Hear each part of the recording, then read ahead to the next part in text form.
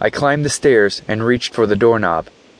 Before I could wrap my fingers around it, the knob turned and the door opened by itself. Not much, only a few inches. At first, I thought maybe I had actually pushed it open myself, but as I looked down at my still outstretched arm and my empty grasping hand, I knew that I wasn't going to be able to fool myself into thinking that. The door had opened by itself. A cool wind blew in from the field behind me at that moment, pushing the door open a little further, revealing a small, dark room inside.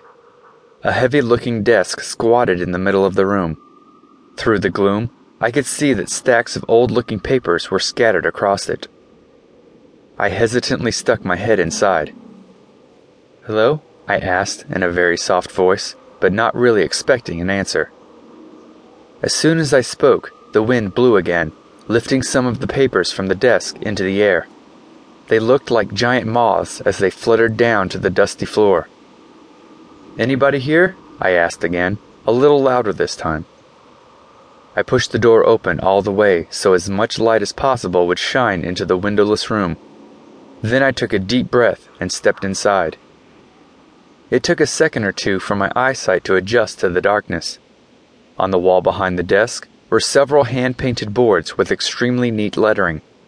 One board read, "Daily Camp Schedule," and the other said, "Registration Instructions and Camp Rules." There were no pictures anywhere on the walls. An ancient-looking light fixture hung from the ceiling above the desk. I found a light switch by the doorway and flipped it up and down several times, but the light didn't come on. Dad ran up the stairs with my brothers just as I was reaching for one of the papers on the floor. "Did you find them, William?" Aiden asked, hot sweat streaming down his crimson forehead. "Are we at the right place?" "I don't think so," I said, and held the fragile piece of paper up to the sunlight, trying to read the faded words written there. "Where's the water slide? Did they say where the water slide is? Where is the pool? I'm hot. I'm ready to go swimming. Where is the pool?" Ethan panted as he ran into the room. He stooped to rest with his hands on his knees. "I don't know," I answered, still squinting at the paper. On it was a list of children's names, probably campers from years ago. Ben Hinkle, Andrew Smith, Sam Crowley, Madeline Rose, Kirsten Larson, Neil Allen, Andy McClendon, Ethan Roll, Austin Logan. The paper in my hand felt so ancient, it made me wonder how many of those children were already dead from old age. "If I don't go swimming, I'm going to die of heat stroke," Ethan insisted. "Is this camp or not?" Aiden asked out of nowhere. "It is and it isn't," Dad replied. I was sure his wishy-washy answer would only lead to Aiden asking several dozen more questions. Ethan was closely inspecting the room, probably to see if any cold mellow yellows had accidentally been left behind. "What's in there?" he asked, pointing to the left of the desk at a closed door. I hadn't noticed it before. It had a glossy coat of black paint that looked much fresher than anything else here, but for some reason, something about it made me feel nervous.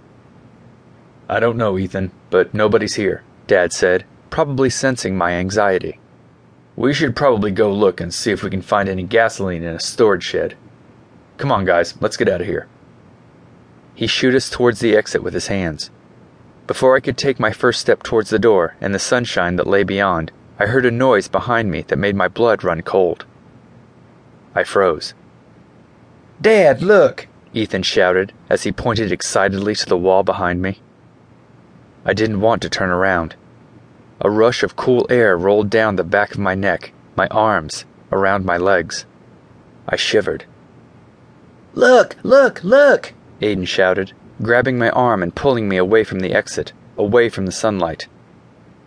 Towards that door. I turned around slowly to face it, knowing already it was open, knowing it had opened itself. I turned around, hoping I was wrong. I wasn't.